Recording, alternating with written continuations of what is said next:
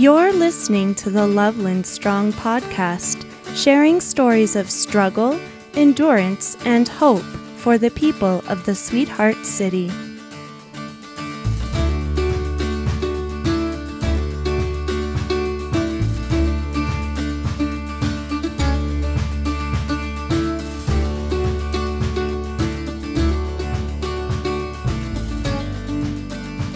Hey, welcome back to the Loveland Strong podcast. Bryson Lilly here with you once more. Glad to have you along for another interview and another perspective on how hope exists here in the sweetheart city of Loveland, Colorado. First, let me catch you up on a little bit what's going on in the podcast. We have 5 episodes out now, and so far I'd say that the response has been moderately successful. Honestly, I didn't know what to expect trying something like this.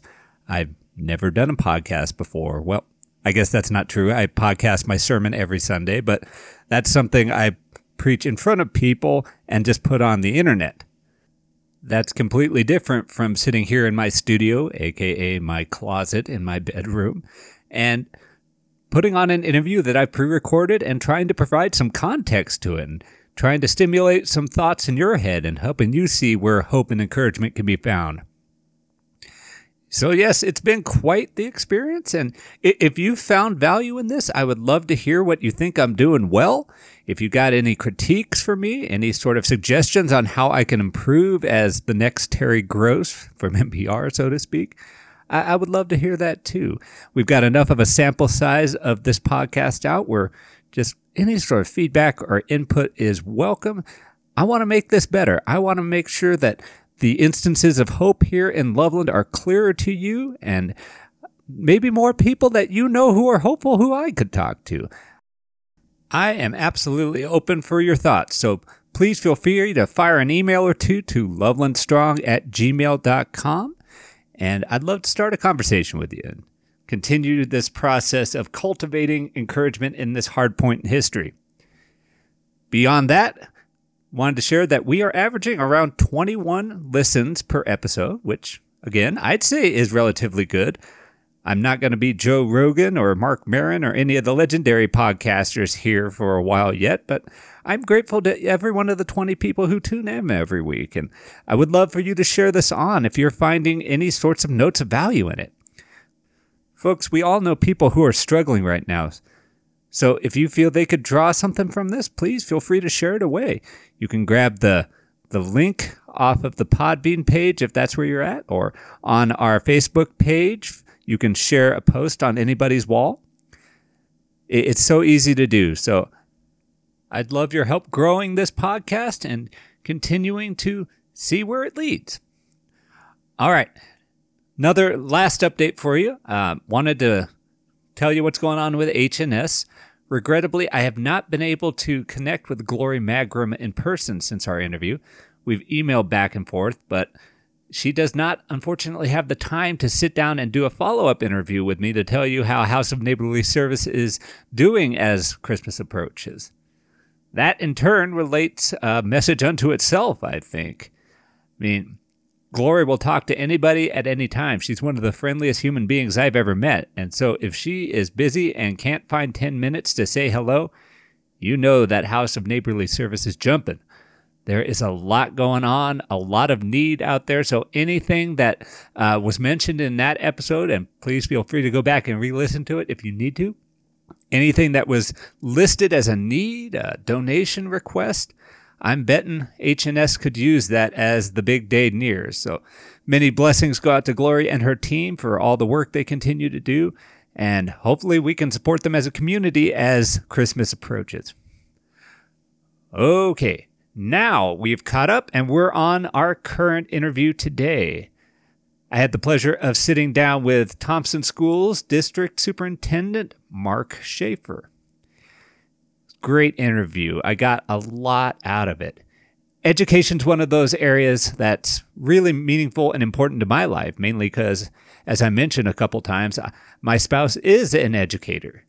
She's a special education teacher in Greeley schools and has been a public school teacher for the last, 12 years or so. So yes, we're very concerned with the realm of public education shaping young lives, and we know all the issues that goes on with that in this household, the effects of standardized tests, the many government agencies who have to come in and oversee this politics that go on in inter-school issues and within a district. It is not easy, and sometimes it's hard to find hope in that on the normalest of days. But for Marc Shaeffer, goodness, as you'll hear, he is one optimistic man. When I tell you to look for the hopers, friends, that's my message I share at the end of every one of these podcasts. When I tell you to look for the hopers, Marc Shaeffer is one of those people I have in mind because he just has that unique ability to look at a situation and to see what's good about it. It may be a dire environment. Hard things are happening, but I think Marc Shaeffer could look at anything and say, there's the silver lining. There's the great thing we build off of. Let's do that. Just a very good interview, and to learn his ethos on education was wonderful, and to just talk about what it's been like shifting an in-person institution like schools onto the online venues.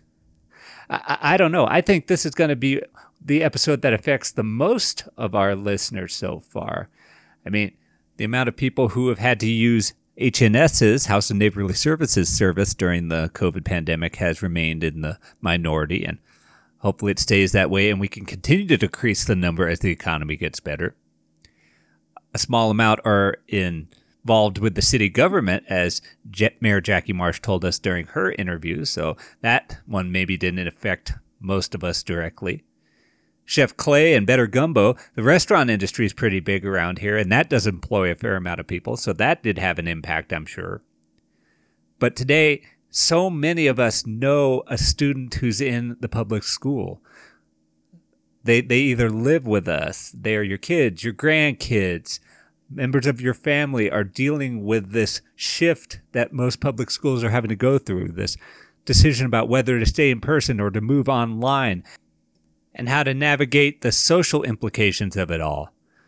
I mean, I can tell you firsthand, seeing my daughter go through online education, there's a lot of things happening under the surface. Not being able to be in person, not having the attention of teachers or anybody outside your nuclear family for the most part. That's doing something to kids. It's causing a lot of behavioral issues around here, and I know that many of my peers who are millennial young parents, they're dealing with the same stuff. So it was very reassuring for me to hear somebody like Marc Shaeffer, who's got such a good view on things. And if he speaks with his employees, his teachers, like he did with me, I'm betting they find a lot of encouragement going forward. They find a lot of hope in what they're doing. I pray that we can all hear that in our discussion now, that the hope he feels, the good things he knows are happening, can become ours if we choose to pursue them.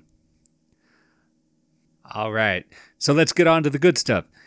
This interview was recorded on Friday, October the 9th, 2020, via Zoom.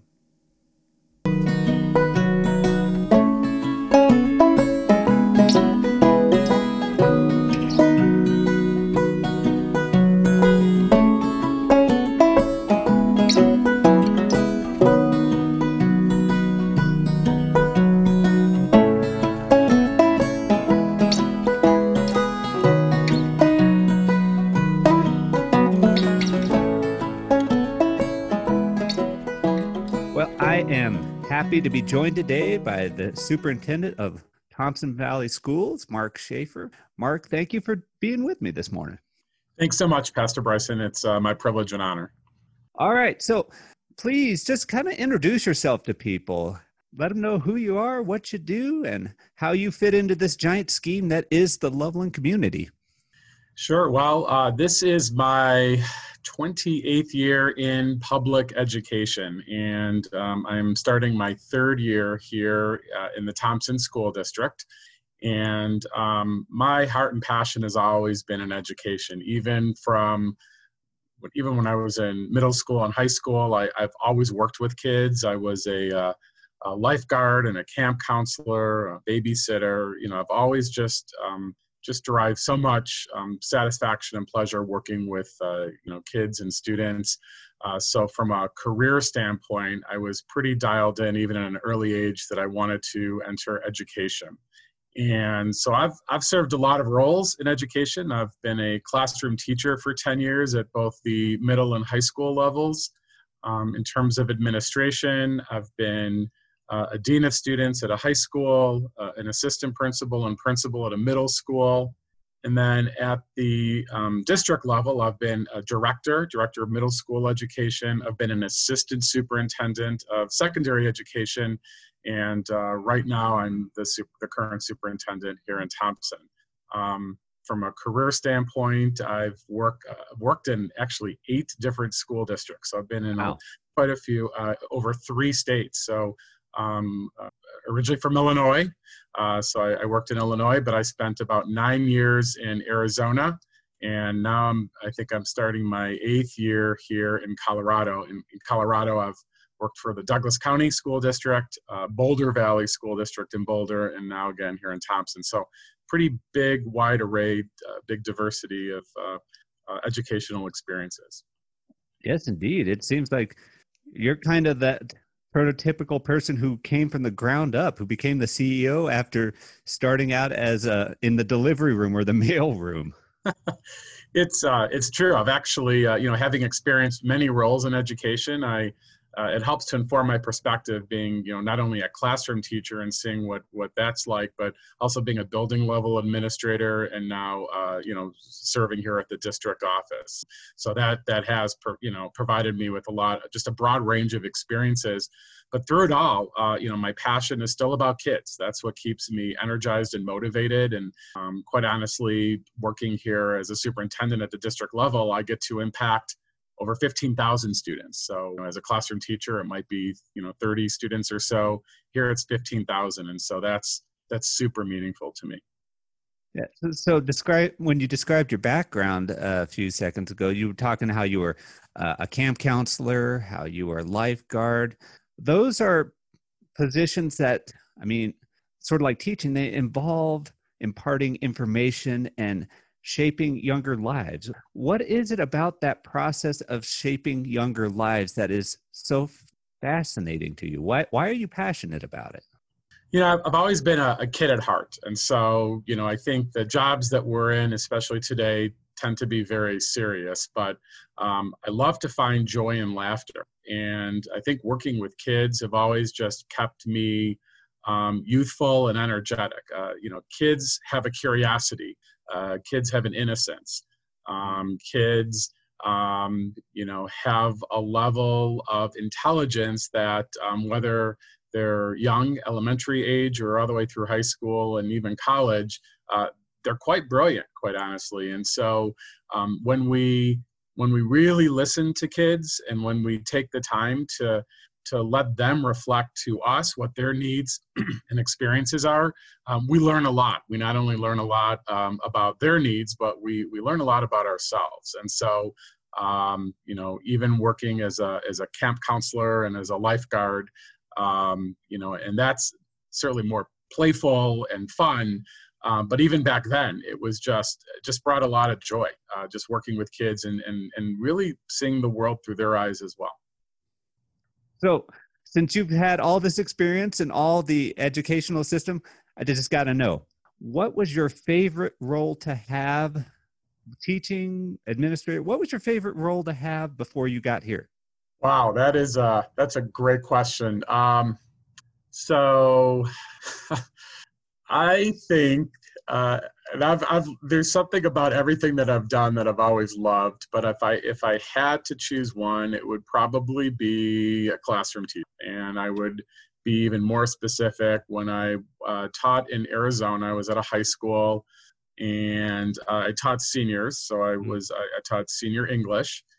In addition to that, I coached speech and debate, and I also was the student council advisor. So this was a pretty huge high school, over 3,000 students. Wow. And we had, class sizes. I had class sizes pushing 40 kids. So These are big kids. They're 12th graders in small classrooms. So that certainly was a lot of fun. But I don't know. I just, if I had to just pick a time that I was most energized and just had fun, I think that would be it. And it just was a very happy time in my life. And again, I'm super happy now, but things seemed just very uncomplicated.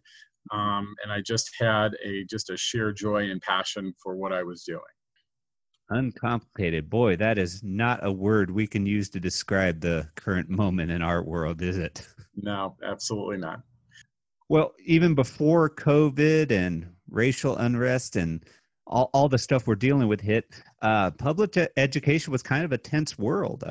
My wife is a teacher, so I have a pretty decent knowledge of it. I know there's always tension between standardized testing scores, and my wife teaches in a very high immigrant population, so there's a lot of social factors that are playing in there.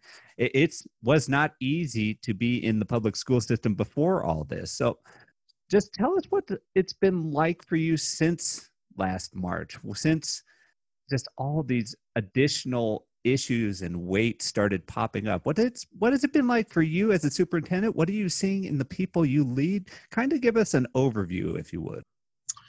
So from the highest 30,000 foot level, I would say that our mission remains the same, and that is to provide the highest quality of educational experiences for our students. Schools exist to serve the needs of kids. And whether we're in a pandemic or whether things are quote unquote normal, that's why we're here. And now more than ever, our students need us. I would say that providing a fidelity and quality of education is extraordinarily important, for many, for most. Education is that kind of not only the great equalizer, but that stabilizer. People rely on schools to provide a sense of normalcy. And I do believe at my core that kids get one shot at education. And so from pre-kindergarten through 12th grade, and then many might go post-secondary as well, but they get one chance at it. And we don't have the opportunity really to repeat 3rd grade or repeat 8th grade, that each year is super important. So even since March, since the pandemic, that really continues to be my guiding light, that we have a duty to provide first-rate quality education. Now, what further complicates matters is just the world around us. It's not just the health and safety with the pandemic, but it's the social emotional needs of our students. It's the issues that students are facing either personally, maybe with family, maybe with friends, maybe just within the world around them. So kids are coming not only with the need to be educated, but also have this extra weight on their to make sense of the nonsensical in some ways. Competing with social emotional needs, we also have just basic needs. We have levels of food insecurity within our community. We have economic hardship, maybe loss of jobs or different financial positions, which may create struggle. We have this notion of isolation. Kids there's less socialization as a result of being in virtual learning environment. And in some cases, especially over the summer, where we were more in kind of a collective quarantine where, you couldn't get out as much or things weren't as open. So we have a lot of things competing for like what we're trying to accomplish in education, and that is just the education of kids and providing a quality of learning, teaching and learning. But what competes against that are the other factors, which are from social emotional to economic to health and safety to food, even shelter, living conditions, the economic. So all of that, I think, creates that collective weight on kids. And I don't want to say gets in the way. I just think it just sets up additional barriers that, we have to be skillful in navigating. I want to lift up a couple things that you said there that I think are just completely true. The idea of school being this foundational element, this grounding element, that is just so true, especially for for kids coming from lower socioeconomic situations and difficult family situations.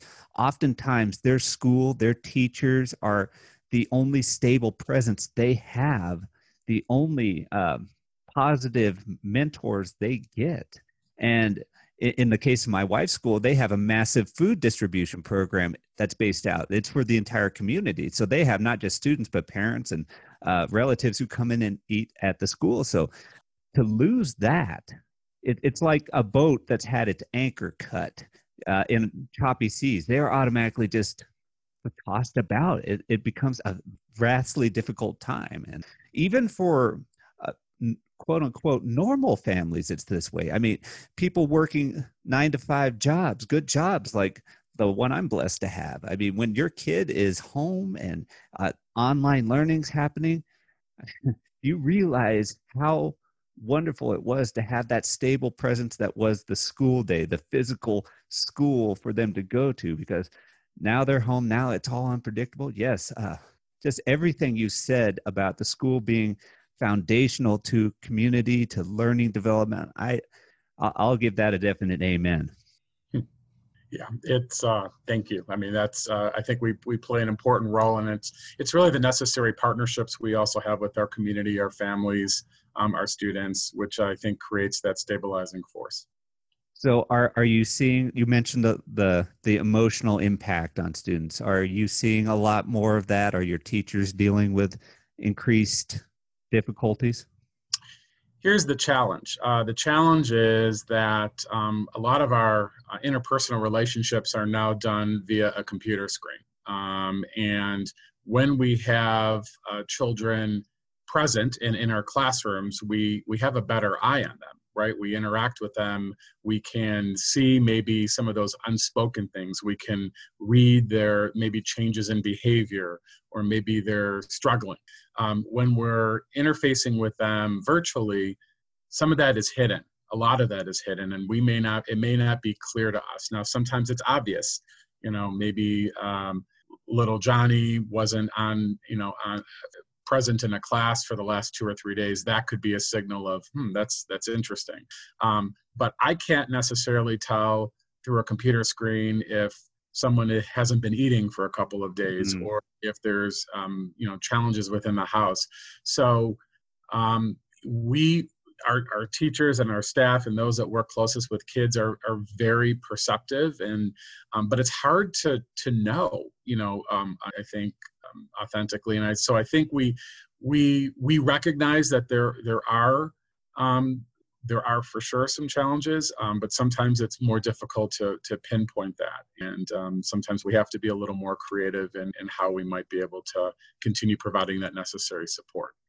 So much about what humans recognize in each other comes from face-to-face contact. We're built to decipher that in each other when we're in the same physical space. And when we don't have that ability, you don't see as much of that. I also think, to your point, sometimes the virtual world does show us more than we need to know. If you ask my wife about her experiences, she would tell you that there's some times when she's trying to teach kids via Zoom, and she's hearing an older sibling or a parent playing a first-person shooter video game right next to them, because that's where the computer is, or there's a domestic squabble going on in the background. So at the same time, most of the ways we can see how they're doing have been turned off. You see additional things going on in the background too. Yeah, that's actually a really good point. And actually, in some ways, even though it can seem impersonal, it can also seem super intimate, because you're getting a view directly into household, either in, kind of living rooms, kitchens, bedrooms, what have you, which typically is off limits, in a traditional kind of setting. Yep. You get a peep right into their most intimate, into their house, into their lives. Yeah. So it's a very hard time in education in the world right now. You've shared some of the stressors that you're going through, that your teachers and students are going through. How are you coping with that? How are you enduring? How are your employees enduring? What's the struggle been like? So personally, I am, I can't even say I'm a glass half full. I feel like I'm a totally full glass. I try to live a life of positivity and try to find joy in as much as I can. This is the first time in my career, like I said, I've worked in a number of school districts, but this is the first time in my career that I actually live in the district that I'm working in. And so I'm a resident of Loveland. It was a requirement of my superintendent contract that I actually live with my family here in the district. And I'm so glad that I do. So my daughter, who's in 8th grade, attends one of our Thompson schools. My wife actually also works in the district. So the Schaeffer family is really all in to the Thompson School District, which provides me with, I think, a very authentic and unique perspective. Not only am I the superintendent, but I'm also a parent and I'm also a community member. And so the decisions that I make are very, very impactful and important, but I think it gives me a sense of what is happening here is really important, and I don't want to be a spectator. Like I certainly want to be all in and involved. I love this community.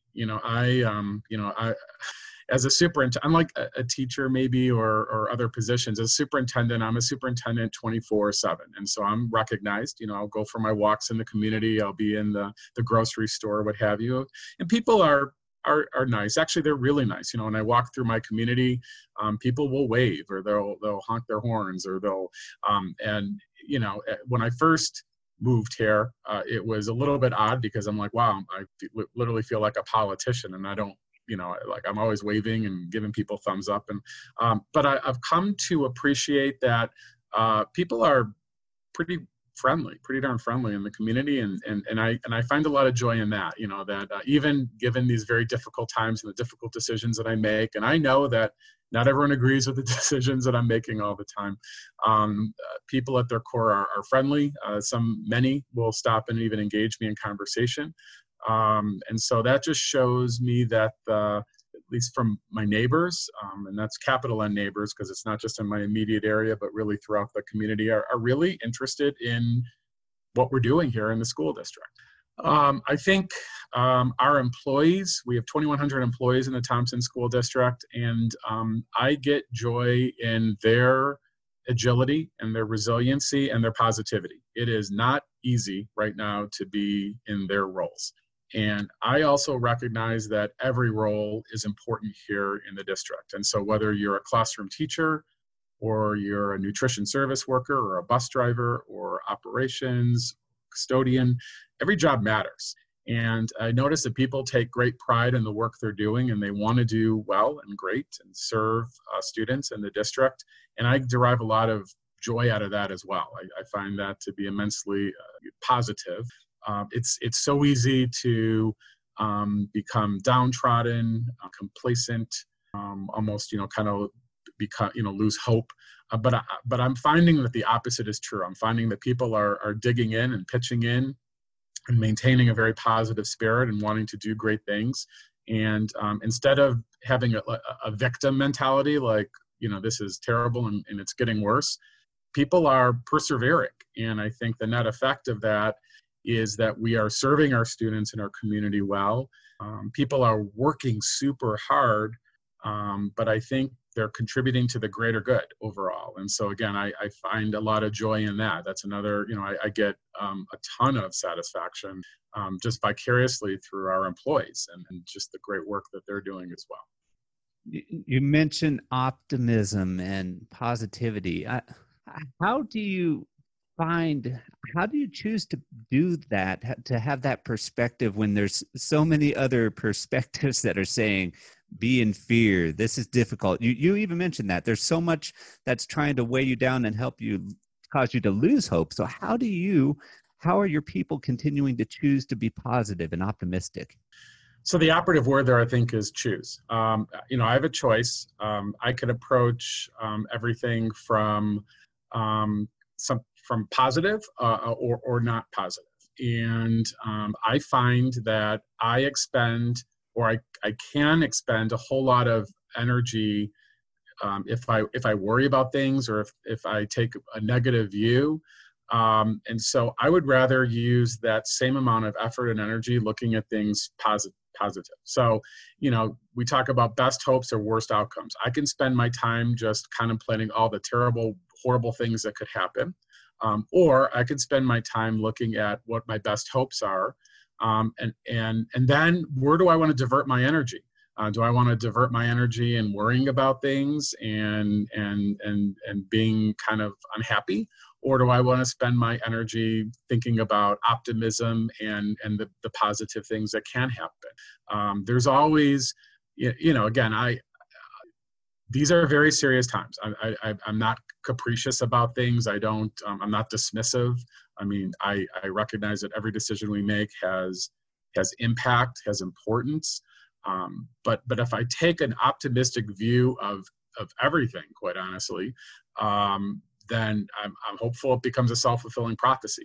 If I think things are going to be bad, then I guess they will be bad. If I think things are going to have a good outcome, then they will have a good and positive outcome. And it's just where I choose to spend my energy. And I would say 99 out of 100 times, I will find the positive outcome in everything. So I'm human. There are some days are easier than others. And, sometimes there are some challenges that are very complicated and complex, but at the end of the day, I do feel like everything will work out fine and we'll have a positive outcome. And again, it's really just where I choose to spend my energy. I think the difficulty in what you're saying is so often people associate optimism and joy with being happy. And it's hard to be happy right now, but from my experience, I mean, you can be optimistic and joyful and not necessarily be happy at all times. I mean, joy is an emotion that's not contingent on just being ecstatic. We often think of it that way, but it's not necessarily true. Joy can happen in the weirdest and darkest places. Optimism can set in at rock bottom. I mean, you can be in an absolute terrible place, but still have that belief things are going to get better, and you look for the ways that's going to happen and follow that. Yeah, I mean, I think it's really the end game, right? So it's ultimately it is having a sense of optimism, and so even in darker days or really complex or bad situations, quite honestly, I choose to have the belief that things will work out and things will have a good outcome. And, and there are very complex challenges. There is a lot of stressors on us as an organization as well as on us as individuals. But again, it's this outlook forward thinking that here's where I am right now and here's where I hope to be, and having that belief that it will work out and things will kind of regain equilibrium or move in a more positive direction, again, is ultimately how I choose to approach my work and my life. So you've already mentioned a little bit of where you're finding hope in the diligence and the tenacity of your employees and the educators you oversee. Where else are you seeing hope around you? So our community, and that's our large community. We serve primarily Loveland and Berthoud and a little bit of Fort Collins. Is so extraordinarily the generosity is unbelievable. Whether we look at the number of volunteers that want to still interface with our kids, we tens of thousands of volunteer hours are given last year. I think I read a statistic that we had over 40,000 volunteer hours in our schools last year. And given our current pandemic, obviously access to our buildings are far more limited. But people are still finding ways to volunteer, and that might be like recording stories that you read to kids, but you could do that virtually, or helping in other ways that may not require a physical presence, but still are equally important. Our community has pitched in, especially with food. We have a number of organizations that provide meals to our food insecure families, and just the the countless amounts of food that's been donated has been incredible. I work with one of the organizations through the Rotary Club. It's called Kids Pack. They're tireless in their pursuit of providing food. Our area churches and houses of worship partner with many of our schools, especially our title schools here in our district, providing meals, providing additional support. The partnerships are so robust, and those that interface with our schools, they're just so giving. Other ways people are being involved is just being engaged. There's no shortage of feedback that I receive from members of our community. I welcome the feedback. Sometimes the feedback, some feedback is a little saltier than others, but it shows a level of engagement. I can handle emotion and passion. That just means people care. So, and they care deeply, especially when it comes to kids and children. I mean, that's going to really be, really elevate a passion in those. And so people give me ideas or thoughts or just feedback, and I accept that as that. I mean, and sometimes ideas are brought forward from members of our parent community and community that here, as a staff, we haven't even really considered. And wow, that just really helps to reframe some of our thinking and perspective. So other ways that people get involved is just by sharing feedback.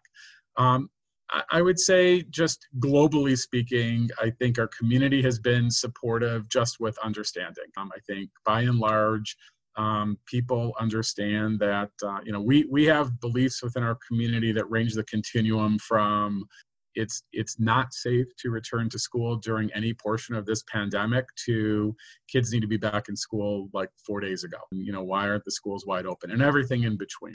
And so, as a school district, we're, our eyes are first and foremost on education of kids, and then certainly on the health and safety of all. And so trying to balance those needs sometimes creates some disagreements of perspective in terms of how we're doing that, but still not, but generally speaking, good support within our community. So I think those would be some of the ways that, our community has interfaced with us and has provided the support. And again, I'm very proud to be a member of this.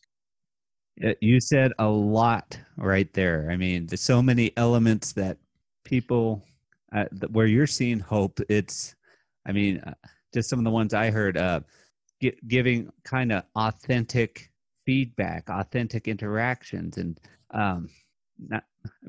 that's a definite place to start. Being able to adapt. You were talking about the volunteers who are reading and who are recording things. So utilizing technology in new ways, just being aware and open to or aware what's going on in the school district. That's critically important. And just finding ways to come together and support one another. Yeah. Geez, I could spend about 20 minutes on each of those, breaking down each of those elements, because they are just, there's so much we can do right now as a community. People feel helpless, but they don't realize there are so many avenues available if they so choose. So I guess my follow-up question, my last question for you is, we're trying to encourage people to join in hope, to find ways to hope together. So of all the ones you just shared with me, what is the most important for the Thompson School District? How can people join you? What's the most important thing they can do in that? So I think having the recognition that life certainly existed before the pandemic, life exists during the pandemic, and life is going to certainly exist after the pandemic. Knowing and just believing and persevering, I think, would be really what I would hope, that as we continue to emerge from the complexities of our current pandemic, to recognize that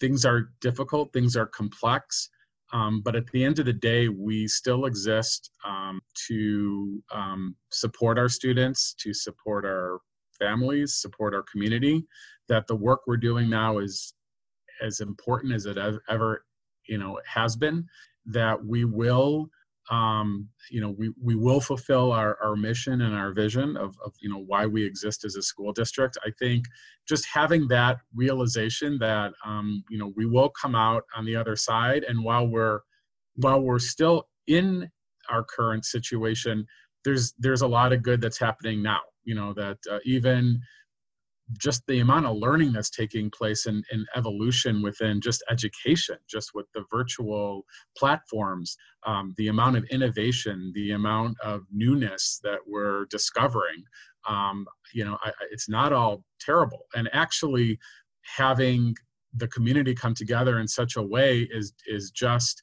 it reinforces that community values and community support now more than ever is persevering and will continue. So I don't know, that's just a lot of words we're in I don't want the pandemic to define us or who we are. I mean, we're still, everything matters and is still important. And we're just being agile and creative and navigating through this and just finding things that are positive about this. Sometimes it's very difficult, and knowing that, things will, normal will never be normal again. And that's okay. That we'll take our learning from everything that's happening right now, and we'll be better as an organization, and I think as a community and society. So it's understanding that we are all in the same storm and trying to find ways to get through it. That's the biggest way we can join together in hope, in your opinion. I think that's well stated. And if they wanted to come and digitally volunteer at a school, you would accept that hope as well? Yeah, absolutely. There's plenty of ways that we can have involvement, and we would welcome that. Yes, indeed. There are always ways to hope. There are always things to do, and education would be a wonderful place to do that. Well, Superintendent Schaeffer, thank you so much for your time, and thank you for all you're doing, all your teachers and employees are doing. It is such a valuable service to be literally one of the anchors of our community. Well, thank you. I do appreciate the opportunity to talk to you about this. I found it very energizing. So thanks so much for the opportunity. Well, thank you, and blessings to you. Thank you.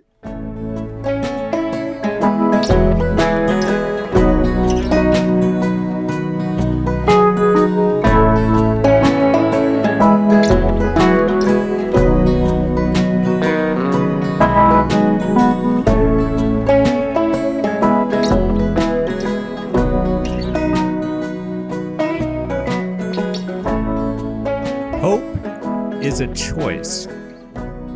I don't know about you, but that line struck me a little as off-putting when I heard him say it. You can probably tell, but I'm a bit of a pessimist myself. I see the glass of water as half empty, more negative issues than positive issues in the things I deal with every day. So this idea of choosing hope, this idea of purposefully deciding to be optimistic, that was a bit foreign to me until I really sat down and thought about it. And after I did, I think it's true. You can choose to be hopeful. You can choose to be optimistic. Out of the entire realm of things you can choose to do in any given second, the many options there are in front of you for you to undertake, one of those entails more hope than the others.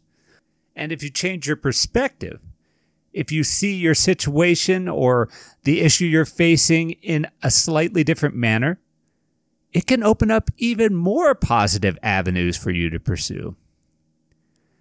The trick is trying to center yourself in that, being mindful of that. That's where I kind of suffer, I think. I'm perennially looking for the bad things in life. I'm perpetually expecting more of Murphy's Law to happen. You know, the old adage of anything that can go wrong will go wrong. Yeah, my friends in college used to compare me to Eeyore from The Adventures of Winnie the Pooh. There's a very apt similarity in our personalities, I do have to say. I know it sounds odd for somebody like a pastor to admit that, but again, I struggle with hope sometimes. It's a challenging thing for me. I constantly have to remind myself to look for it, to remind myself that it exists in the hard times. I'll put it this way, friends. You are what you look for. If you're constantly looking for the negative things in life, you will find them. If you are looking for hope, that will come to you. One of my pastor colleagues from Texas shared a story about this that I thought phrased it beautifully, so I'll end our podcast off with it. It was about a time he went home to visit his mother, who was quite old at the time, and walking in, he saw a giant mason jar full of nails, rusty nails, construction nails, sitting on her kitchen table. He was confused, so he said, "Mom, what's with this giant jar of nails?" She said, "Well, I love to go out and walk in the neighborhood, and I just always seem to find nails. So I collect them. That's what I've gotten over the past year." So he went out on a walk with his mother later on, this pastor, and he noticed that while she was walking, she was intentionally looking for more nails. Her head was straight down at the sidewalk. She was missing the beautiful day outside, the blooming trees, the birds that were singing. She was missing so much because she was zoomed in trying to find nails. So the pastor asked her at the end of the walk, "Mom, why don't you try to find something else besides nails? Why don't you keep your head up and look for something useful? If you're going to look down, look for treasure or something. Look for some coins, some spare change people have dropped." So he left and came back a few months later because he lived out of state, and he walked in to see that the same mason jar was sitting on the dining room table, but this time it was filled with pennies, nickels, dimes, quarters. He said, "Mom, I see that you took my advice." She said, "Yes, I did. I started looking around for change, for treasure, and it opened my eyes to where these good things could be found. I didn't have to be looking for nails. There are better things out there to find." It's a great story, and that just kind of translates so beautiful to us here in the COVID age.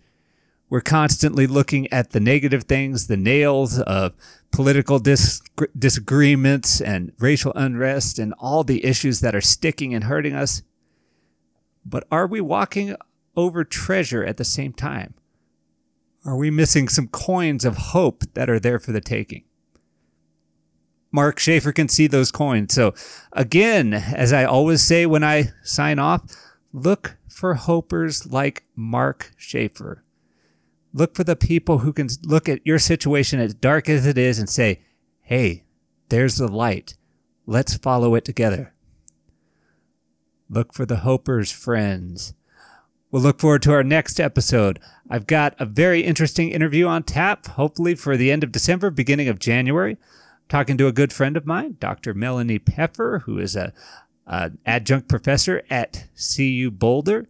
She's going to tell us what life has been like for people in the higher education world above Marc Shaeffer's pay grade, and what it's been like being a millennial mom trying to grow her career and balance the needs of her family at the same time. I related to this one more than any conversation I've had so far. It was definitely mirroring a lot of what my family's gone through. So I hope it will help you find hope in your households, those of you who are dealing with what we are. And for those of you who are not, you'll get an interesting insight to what the young people around you are feeling. Anyway, that's next time. Until then, keep the hope, my friends. Keep the faith. Keep going. Take care.